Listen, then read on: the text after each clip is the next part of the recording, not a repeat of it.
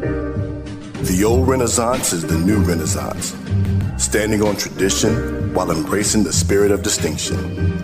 This is the Harlem Brewing Company. Uniquely crafted beer brewed to deliver a taste, a sound, and a feeling that can only be described in one way, Harlem style.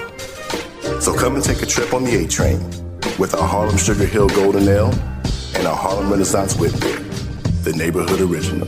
Sponsored by Harlem Beer Distributing North Carolina. For more information, log on to their website at harlembeernc.com. The Greater Raleigh Sports Alliance is proud to support the 6th Box to Row Countdown to Kickoff, and we're excited to welcome head coaches from area colleges and universities to the capital city. We look forward to another fantastic season of HBCU football filled with great games, rivalries, pageantry, and unforgettable fall Saturdays. The Greater Raleigh Sports Alliance works with local partners to grow the sporting event industry in our area. The GRSA has an extensive track record of securing and hosting successful tournaments and championships, resulting in significant economic impact for the region and an enhanced quality of life for our residents. In 2022, Raleigh was named Sports Travel Best Host City. To learn more, follow us on Instagram and Twitter at Raleigh NC Sports. Best of luck to all area HBCU football programs this season. On December 27th, 1892, Livingstone and Biddle College, now known as Johnson C. Smith University, played in Salisbury, North Carolina, with Biddle winning 5-0. Over time, HBCU football has evolved. HBCU football's popularity continues to rise. Millions attend games each year and millions more watch on television. The HBCU bands provide some of the top entertainment in the country. Over that time, some of the best players to ever play in the National Football League played at HBCUs. Every Monday through Friday on the HBCU Football Daily Podcast, national radio and television host Donald Ware takes a look at what's happening in HBCU football and talks with coaches, players, administrators, and media about the season. Make sure you join the conversation on social media now. Here's your host, Donald Ware. You've got it locked to the Hump Day edition of the HBCU Football Daily Podcast for today, Wednesday, September 6th. I'm Donald Ware. This is where we start to transition into the next week in HBCU football. So we're going to take a look at the week 2 schedule. It all starts on Thursday evening. Back-to-back Thursday evening games for West Virginia State. Lost a heartbreaker to Morehead State, played up. Lost a heartbreaker to Morehead State last Thursday. Another Thursday night game. This against UNCP or Pembroke, as it were. And this is a conference game. So when you're in that Mountain East Conference, you may have one, maybe two non-conference games, and then you go right into conference play. Also, the other thing about the MEC is those teams play at the Division II level, play 11 games in a season. So, I mean, look, that was a tough loss last week. The Yellow Jackets pulled to within 2 points. There was still some time remaining, actually about 6 minutes remaining, but Morehead State ran out the clock. The defense just could not, for the Yellow Jackets, just could not get off of the field. Again, if you're the Yellow Jackets, you're playing up. The other thing is you've got the quarterback in Donovan Riddick. I think I was talking about Donovan Riddick in the preseason. You guys have got to remember that name. Donovan Riddick, thrower of the football. As a matter of fact, he had 3 touchdown passes, didn't throw an interception. And he has the ability to run with the football as well. This is a Pembroke team that's coming off that last second victory over Fayetteville State by way of field goal. And so this is a big game.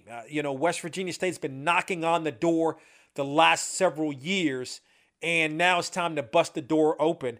And so we'll see how things play out for West Virginia State. Bluefield State's going to host Emory and Henry. You look at Bluefield State, blew out Livingstone. They got the true freshman quarterback who had 5 touchdown passes and just 1 interception in the victory over Livingstone, playing his first collegiate football game. And so Emory and Henry come to Bluefield, West Virginia. Central State's going to be on the road taking on Dayton. That's not only an in-state game, but basically, Central State not far from Dayton at all. So you're talking about 2 programs that are right near each other. The Down East Classic, that's a big classic. To me, it's more of one of the underrated classics. It's not as big as, this State Fair Classic or, some of these other really, really big classics. But on the Division II level and for that Rocky Mount community in the eastern part of North Carolina, it is a really big game. It has been put on by Elizabeth City State for so many years. Elizabeth City State year in and year out is going to play a CIAA opponent. Doesn't count as a CIAA game, generally speaking anyway, and that'll be the case again this year. But it's a big game. Elizabeth City State coming off a tough loss to Catawba, losing by within a touchdown and a 2-point conversion up against St. Augustine's, who's coming off a big loss as well. The Falcons going to be looking to rebound. We talked about South Carolina State and the matchup last week against Charlotte. They out of the fire into the frying pan, so to speak. Georgia Tech got to travel to Atlanta to take on Georgia Tech. 3 straight weekends at home, away from Bulldog Stadium for South Carolina State. Howard is hosting Morehouse, of course, in D.C. on the campus of Howard. Johnson C. Smith is hosting Walsh of Ohio, and Johnson C. Smith is coming off that big victory, putting up 48 points on the board in the victory. Tyrell Jackson, the quarterback, remember, HBCU National Player of the Week. He had 4 touchdowns, no interceptions in the ball game.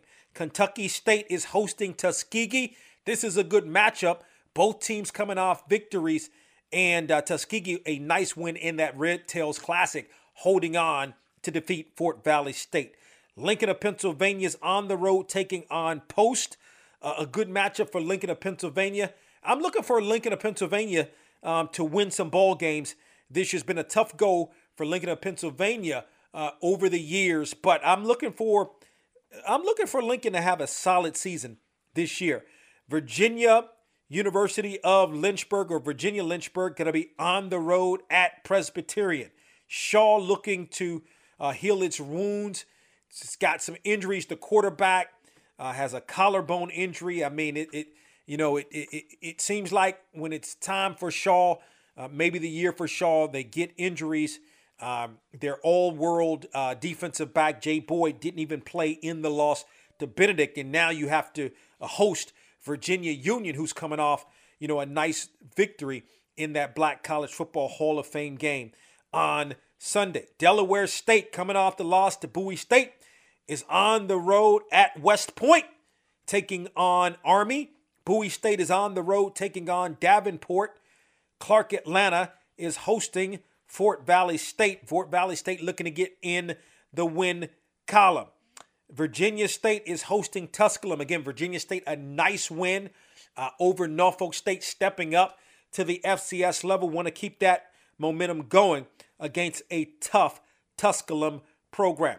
Texas Southern going to be on the road, stepping up, taking on Toledo. Winston-Salem State on the road at Ohio Dominican. Bethune-Cookman is at home hosting Savannah State. Edward Waters is at home hosting Benedict. That's a tough game for Edward Waters, who's coming off the loss in the Big Cat Classic against Florida Memorial. Alabama State is hosting Miles. This is, an in-state game.